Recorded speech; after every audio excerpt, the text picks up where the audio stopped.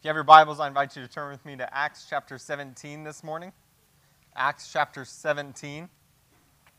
While you guys are turning there, I want to wish all of the fathers here a very happy Father's Day. This is a perfect day to announce that Kenzie and I are not expecting kids anytime soon, so please stop asking. But we are very thankful for all of our fathers. We are thankful for how you lead your families, how you lead in our church. We are so thankful for you guys. I know for my dad, who's not here, what he means to me and what he's meant to my life. And so I know that each of you, as all of the fathers here, that you mean so much to your families, to your kids. So we thank you guys and are so excited to celebrate you guys today. Acts chapter 17 is where we're going to be this morning.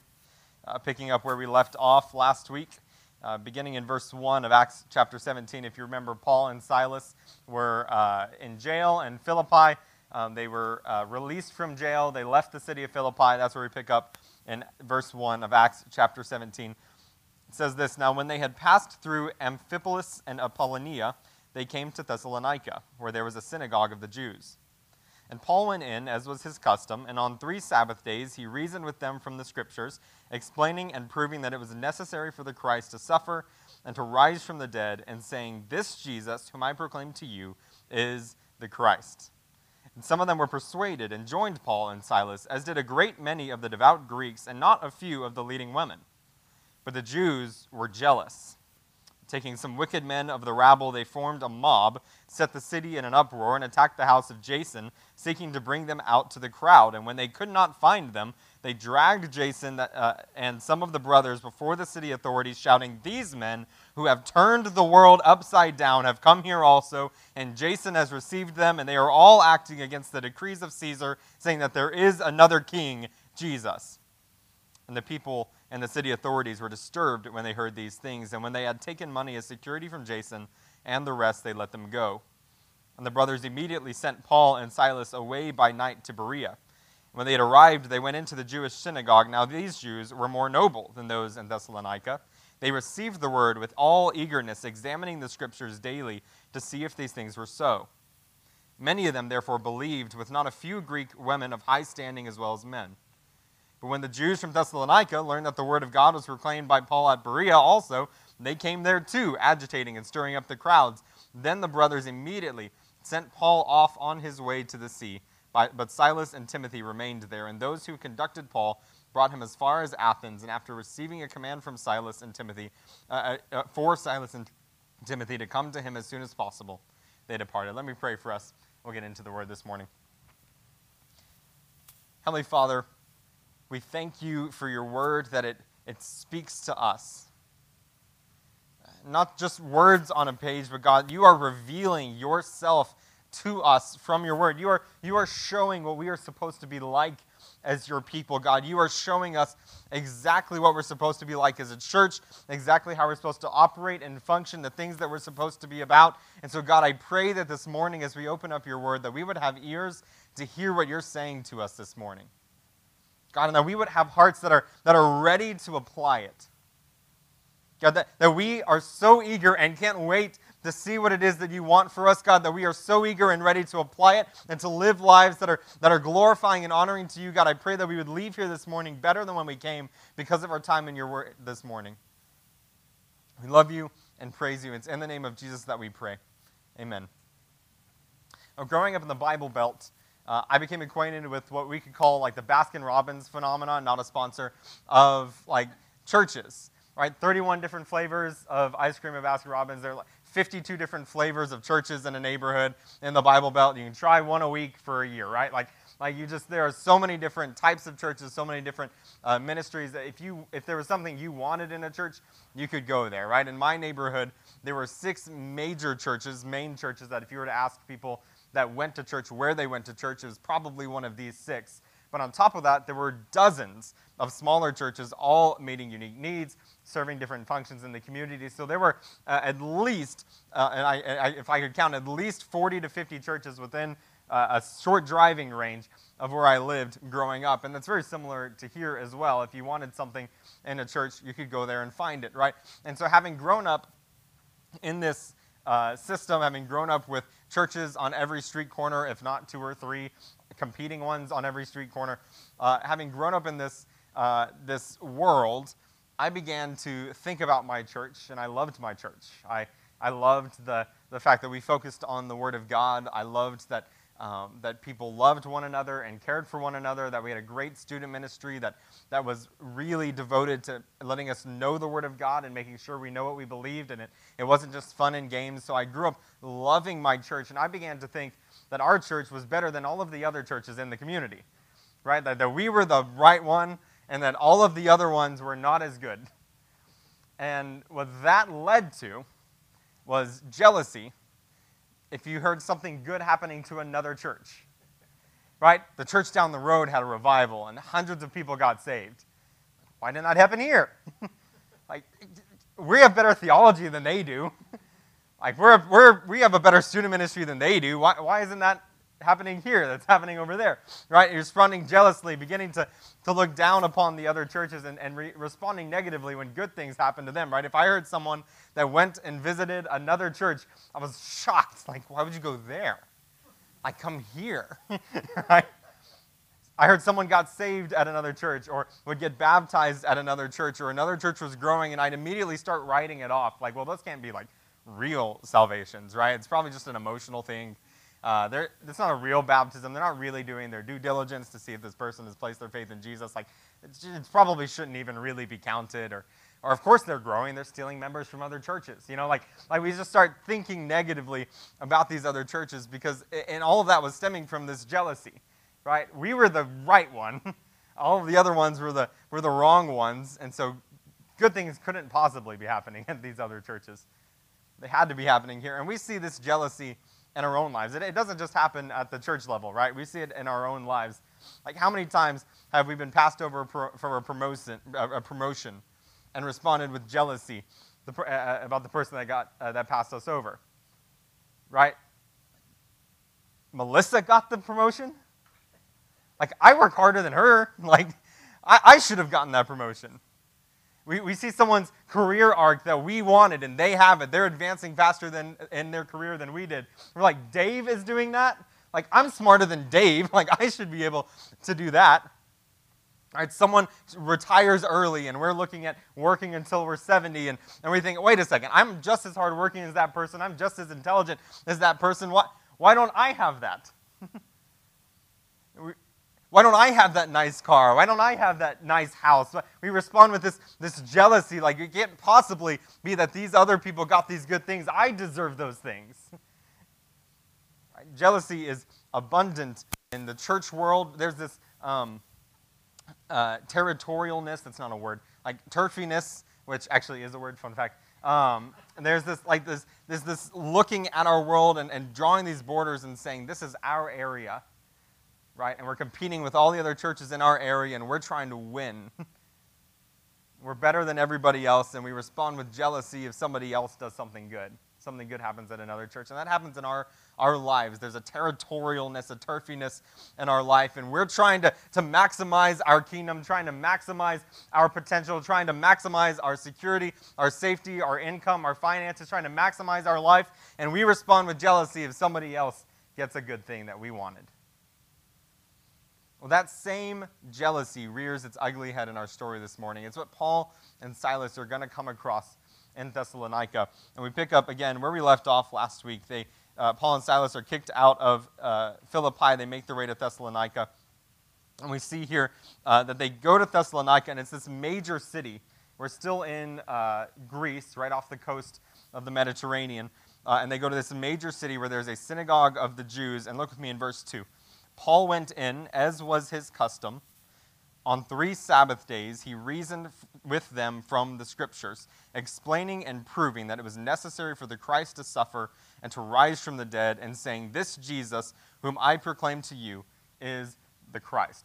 So just like his custom, as was normal for Paul and Silas, they walked into the Jewish synagogue, and they began sharing the gospel. Now, why was that their custom? Why would they go into this city in Thessalonica and go straight for the Jewish synagogue and go in there and proclaim the gospel? It's because if there's anybody that should have been ready to receive the gospel, it was the Jews. Right? If there's anybody that should have been ready for the message of salvation, it's the people who have been waiting for the Messiah. The people who have just been looking forward to the Savior. The ones who believe in God and can't wait for the Messiah to come. And so Paul would go into the synagogue and he would open up what is our Old Testament. He would open up the Hebrew Scriptures and he would show them from the Scriptures that the Messiah had already come. These Jews, they were looking forward to the Messiah, but what they were expecting was this political ruler who was going to come and rescue them, who was going to come and throw off Rome and establish the nation of Israel. That's what they were expecting. And we know that Jesus one day is going to come back. He's going to put an end to all of God's enemies. He's going to establish and firmly establish for all time and eternity the kingdom of God here on earth. Like, we know that's coming. And that's what they were expecting to happen when the Messiah showed up. What they weren't expecting is a Messiah who would suffer, a Messiah who would die. And so Paul would open up the Scriptures and explain to them that we actually need a Messiah who would suffer. We actually need a Messiah who would die and would rise again, because if Jesus came back right now and did away with all of God's enemies, that would be us. Right? More often than not, people just without hope, without life, without eternal life, like, we would be the enemies of God. We are sinful, broken, rebellious people. So without salvation, without forgiveness of sins, without eternal life, like, we are the enemies of God. We're the people that would be done away with. And so we actually need a Savior who would come to give us forgiveness of sins. We actually need a Savior who would come to give us eternal life. And so he pointed out from the Scriptures, from passages like Isaiah 53, that there was going to be a Messiah who would come, who would suffer, and who would die so that we could have our sins forgiven. And there had to be a Messiah who would rise again from the grave so that we could have eternal life. He would open up the Scriptures, and Sunday or Saturday after Saturday after Saturday, he would go into this Jewish place of worship and he would explain to them from the Scriptures that this Messiah, this suffering, dying, and rising again Messiah had to come. And he would point it to them from Scriptures, and then he would say this wonderful phrase, "This Jesus, whom I proclaim to you, is the Christ." Like, he would explain the need for a suffering Savior who would die and rise again, and then he would follow it up with, hey, I know a guy.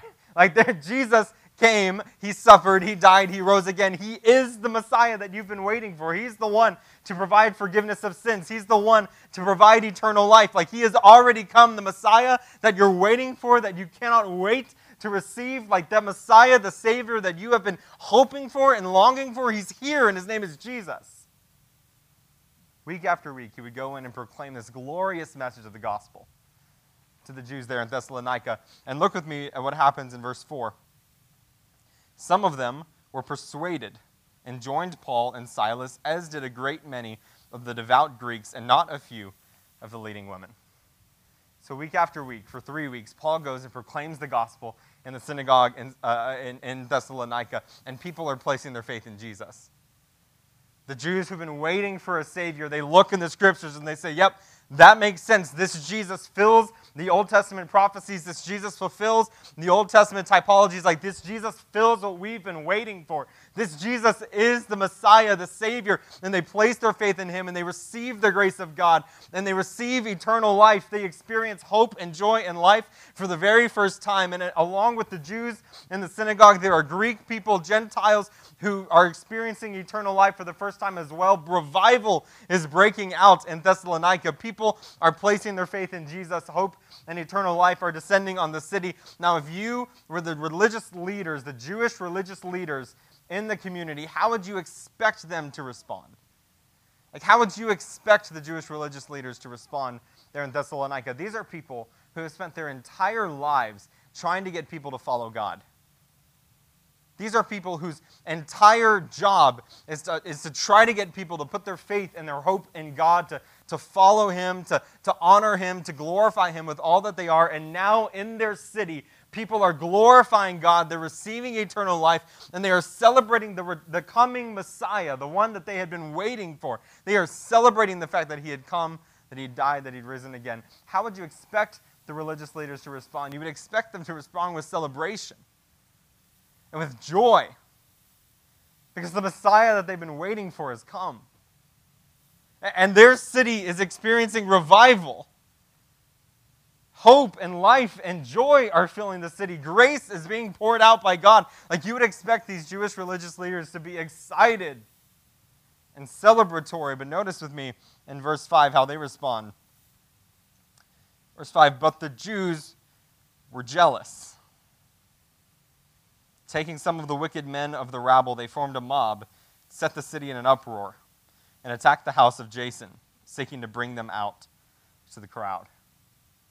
Jews, these Jewish religious leaders who should have been celebrating revival, the ones who should have been excited that eternal life had come to their city, that the Messiah that they've been waiting for has come, like the ones who should have been celebrating, were jealous. Those Jews are supposed to follow us, not Paul. Those Greeks, they shouldn't get the same things that we do.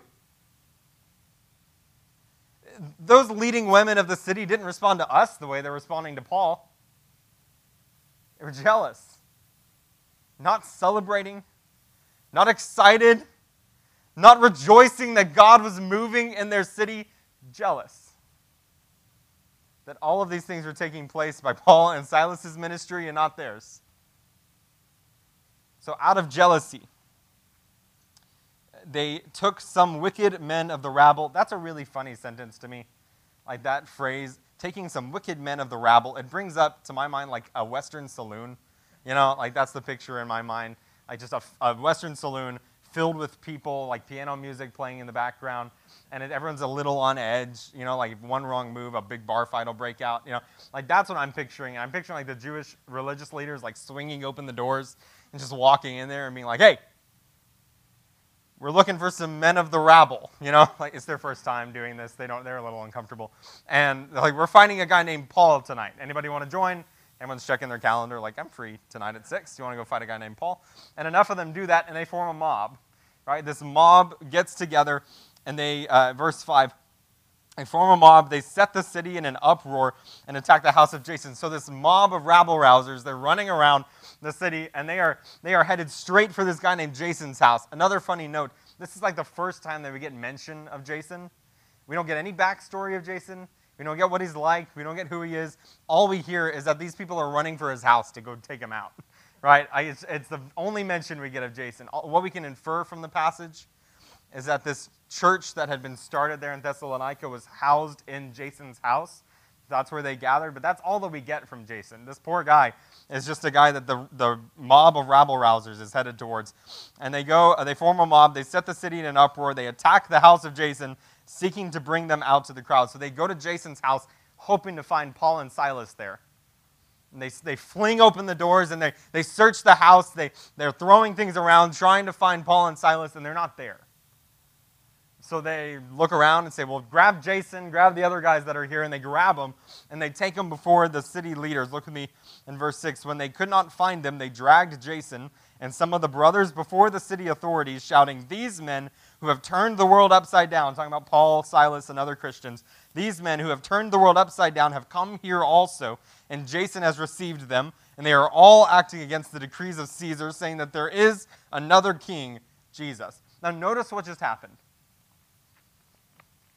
These Jewish religious leaders who should have been excited, celebrating the hope, the eternal life, the revival that has hit their city, that they should have been worshiping the Lord and celebrating what God was doing in their community. They should have been happy that the Messiah had come and that they see it in the scriptures that Jesus is the one that they've waited for. These people who should have been celebrating now, because of their jealousy, are joining with men that they would never have joined with before.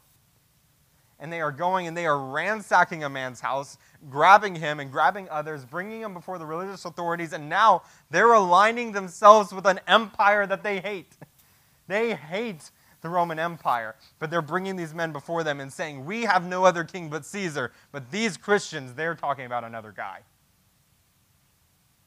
So because of their jealousy, instead of celebrating what God is doing, they are affiliating with men they otherwise would not have. And they are affiliating and bringing themselves in line with a Roman government, an empire that they cannot stand.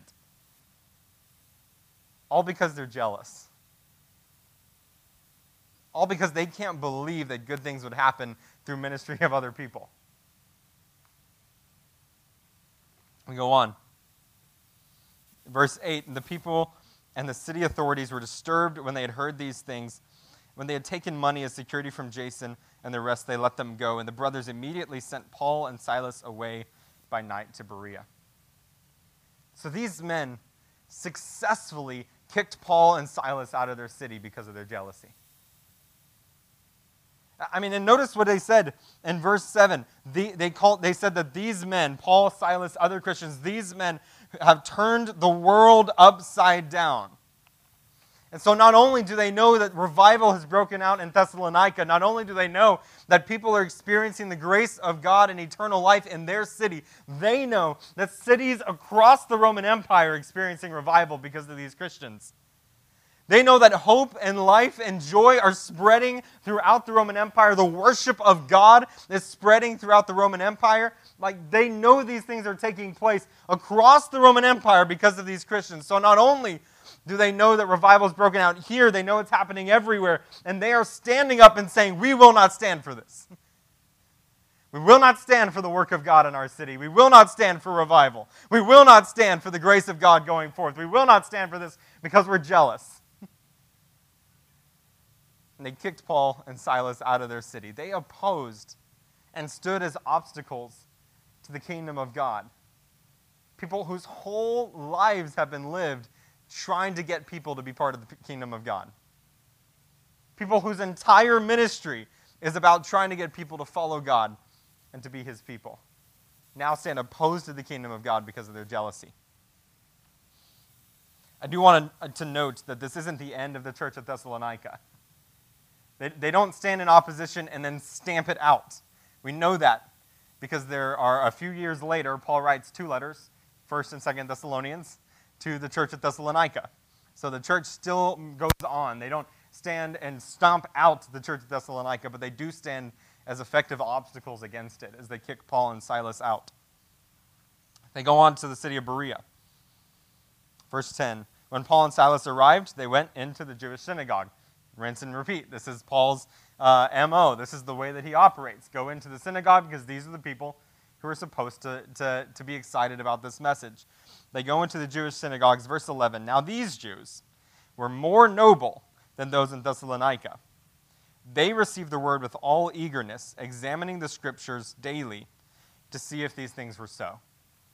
So notice that Luke is contrasting the response of the Thessalonian Jewish leaders, with the response of the Jewish leaders in Berea. The ones in Thessalonica, they responded with jealousy. They opposed the work of God because they were jealous about what God was doing in their midst. But these in Berea, they responded the way you would expect. They were excited. When Paul came in there and showed them from Scripture that the Messiah had to suffer, had to die for the forgiveness of sins, and had to rise again to eternal life, to give us eternal life, when he showed them from Scriptures and he pointed out that Jesus fits this, that Jesus is the Messiah you've been waiting for, they erupted in joy. Look with me. Again, in verse 11, they received the word with all eagerness, examining the Scriptures daily to see if these things were so. In verse 12, many of them therefore believed, with not a few Greek women of high standing as well as men. So revival is breaking out in Berea because they responded with excitement to the word of God. They didn't respond with jealousy and anger and selfishness. They responded with excitement at the word of God. And revival is breaking out. Notice the difference. Verse 12, many of them therefore believed. Look with me back in verse 4. When Paul preaches in Thessalonica, some of them were persuaded. That's not an accident on Luke's part. The fact that they didn't respond with jealousy and anger and defensiveness, the fact that they responded with excitement to search the Scriptures and figure out if these things were true, that led many, therefore, to believe. With not a few Greek women of high standing as well as men, a greater revival broke out in Berea. Verse 13. But when the Jews from Thessalonica learned that the word of God was proclaimed by Paul at Berea also, they came there too, agitating and stirring up the crowd. So the Jewish leaders from Thessalonica were moved by their jealousy, not just to kick Paul and Silas out of their city, but when they heard that he was preaching in Berea, they decided to go to the next town over and kick him out of that city too.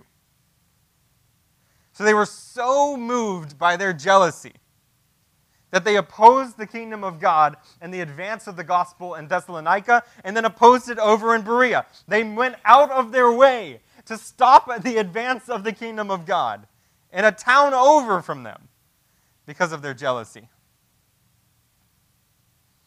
Verse 14, the brothers immediately sent Paul off on his way to the sea, but Silas and Timothy remained there. So they, again, were successfully an obstacle to the kingdom of God, to the advance of the gospel, as they forced Paul out of the city yet again. But I also want to show you again that this wasn't the end of the church of Berea, because Timothy and Silas remained in Berea so that the gospel could continue to advance, so that the kingdom of God could continue to move forth and revival could continue in Berea. But the end result is the same, that the Jewish leaders from Thessalonica, because of their jealousy, they stood as effective obstacles to the kingdom of God and the advance of the gospel. This is what I want you to see this morning. That jealousy has no place in the kingdom of God. So don't let jealousy impede the gospel. Jealousy has no place in the kingdom of God, so do not let jealousy impede the gospel. When we're jealous, what that really means is that we are responding to something good that's happening to somebody else, something that we would like to see in our life. We're responding selfishly. And we are looking at the world through selfish lenses. And we are all about me and my kingdom and my empire. When we look at somebody else and see something good that happened to them, and the first thought in our mind is, why isn't that me? That is selfishness. That is a brokenness in our heart where we are looking through a lens that's all about me, saying, I should have that good thing. I should have that promotion. I should have that career arc. I should get to retire early. I should have that bank account. I should have that car. I should have gotten into that school. I should have that nice house. It's all about me and my kingdom and my empire. And we do the same thing in the church world. When we look at other churches that are growing, when we look at other churches that are seeing revival, and we think, that should happen to me, that should happen here, to our people. We have better theology than them. We have better ministries and programs than them. We have this that they don't. We focus on this and they don't. And it's all about me. It is rooted in this selfishness. And the fact of the matter is that the kingdom of God is not about you. And that's why jealousy has no place in the kingdom of God, because you're not the focus of the kingdom of God. The kingdom of God is all about the glory of God and the glory of His name. It's all about making Jesus famous, so that at the name of Jesus, every knee will bow and every tongue will confess that Jesus Christ is Lord. That's the goal of the kingdom of God. It's not about you. And so our jealousy, our selfishness, it has no place in the kingdom of God. It means we're looking at the world through a lens that is not aligned with God's kingdom. It means we have a goal that is not the same as the one that God has. It's because we are living for us and our kingdom and not the kingdom of God. And what's worse is, like these Jewish religious leaders, is when we respond with jealousy, not only are we selfish, but we will often find ourselves actually fighting against the kingdom of God and actively impeding the gospel. Think about it in the church world. If I respond negatively to a revival breaking out at another church, I hear salvations at another church, I hear another church is growing and they're experiencing a revival, baptisms are taking place at another church, and my first instinct is to be negative, to speak poorly about that church, to try to dissuade people from going to that church.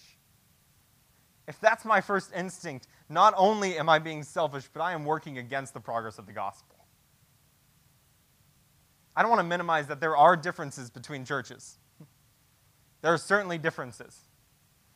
And I still, to this day, will say that there are things that we do that are healthier than other churches. and directions that we're going in that are healthier than other churches. There are certainly differences. But if another church preaches the same gospel that we do, then at the end of the day, we're on the same side. And for me to speak negatively of another church and talk down about another church and actively work against another church, it is me being selfish and jealous and impeding the gospel. And same thing in our individual lives. When we're jealous because someone else got something that we wanted, not only are we being selfish, but when we speak negatively about that person because we're better than them or we deserve it more than they do, we're harder working, we're more intelligent, we have better ideas, when we speak negatively about somebody else because they got what we wanted, we are actively impeding the progress of the gospel. We are actively tearing down relationships, beating down other people, being negative about people that God has created. And instead of recognizing how God has uniquely blessed and equipped and resourced other people and celebrating good things that happen, we are actively fighting against it because of our selfishness and our jealousy. Jealousy has no place in the kingdom of God. So don't let jealousy impede the gospel. Now, the application from this idea for us today is not don't be jealous. Because that is a shallow, legalistic application. There are plenty of people who are not part of the kingdom of God who are not jealous. The goal is not to not be jealous. The goal is not to try to fake a happy smile and to give someone a compliment when they get the promotion that you wanted. Right? The goal is to be so overwhelmed by the gospel and so excited about making God known, about making Jesus famous, that it doesn't even cross our mind to be jealous. That we are actively working alongside Jesus. Look with me in verse 7. Look at how they describe Paul and Silas and these other Christians. They are turning the world upside down. And they're turning the world upside down because it's their goal to see people come to know Jesus. It is their goal to advance the gospel. It is their goal to make Jesus famous. It's their goal to see people glorify God, to experience His grace and His hope and the eternal life that He offers. That's their goal. And it's because of that, because that's what drives them, because they are living for eternity today. They are turning the world upside down. So the application is not to just not be jealous, it's to be so overwhelmed by the mission to glorify God and to advance the gospel that there's no room for jealousy at all. Where we are excited if another church that preaches the same gospel is experiencing revival, that people are coming to know Jesus and being baptized at another church that preaches the same gospel because they're coming to know Jesus. Praise the Lord. People coming to know Jesus in another church, growing and experiencing revival, is a win for the kingdom of God, so it's a win for us. That's why every Tuesday night, as part of our prayer meetings, we pray for other churches in our community. Because we're all on the same side if we preach the same gospel. In the same way, in your own life, if you don't get that promotion, you don't get that car, you don't get that house, you don't get the thing that you've wanted, if your goal is to glorify God and help other people know Jesus, then you can respond with genuine excitement and happiness when a good thing happens to somebody else. And you can display a little bit more what it looks like to be part of the kingdom of God. To be someone who is genuinely happy for other people. And is genuinely selfless when it comes to things that you wanted. That's what it looks like to be part of the kingdom of God. That's what it looks like to be overwhelmed by the message of the gospel. That's what it looks like to have the goal of glorifying God in our life, living for eternity today. For some of you, this morning, that starts with receiving the message of the gospel. Believing it for the very first time and allowing it to change everything about you. That starts with the response, like these Berean Jews, of seeing if this is true, seeing if this is right, if we really do need a Savior, and if Jesus really is this Savior, if there really is eternal life in Jesus Christ. So for you this morning, this whole life change starts with understanding the message of the gospel and knowing that there is eternal life for you. that there is forgiveness of sin and hope and grace and joy available for you. So this morning, in just a moment, I'm going to pray. And after we pray, we're going to sing. As we sing, I'm going to be standing right here.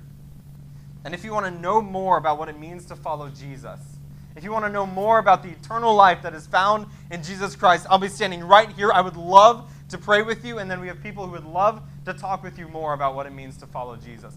Do not leave here this morning without examining and seeing if these things are true. If there is hope and eternal life for you, in the name of Jesus. Let me pray for us. Heavenly Father, I thank you that your focus, what you want more than anything, is for people to know you, for people to glorify you, for people to lift up your name. You want people to be saved by the name of Jesus. Which is why you decided thousands of years ago to send your son Jesus to die on a cross for us. In an incredible act of selflessness and giving himself up, God, Jesus died on a cross and his blood shed for forgiveness of our sins. And he rose again from the grave 3 days later so that we could have eternal life. And God, you desire every single person in this room and every single person in our city and every single person around the world to know you and to experience the eternal life that you have to offer.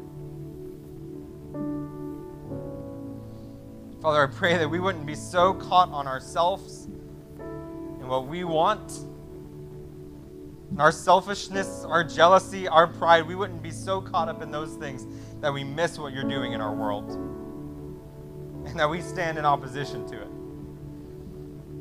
And God, I pray if there's anybody here, for those here who do not know you, who have never received the eternal life that is offered in Jesus, the hope and joy and grace that you freely give, God, I pray that this morning would be the morning that they search and see that these things are true, that there is eternal life available for them.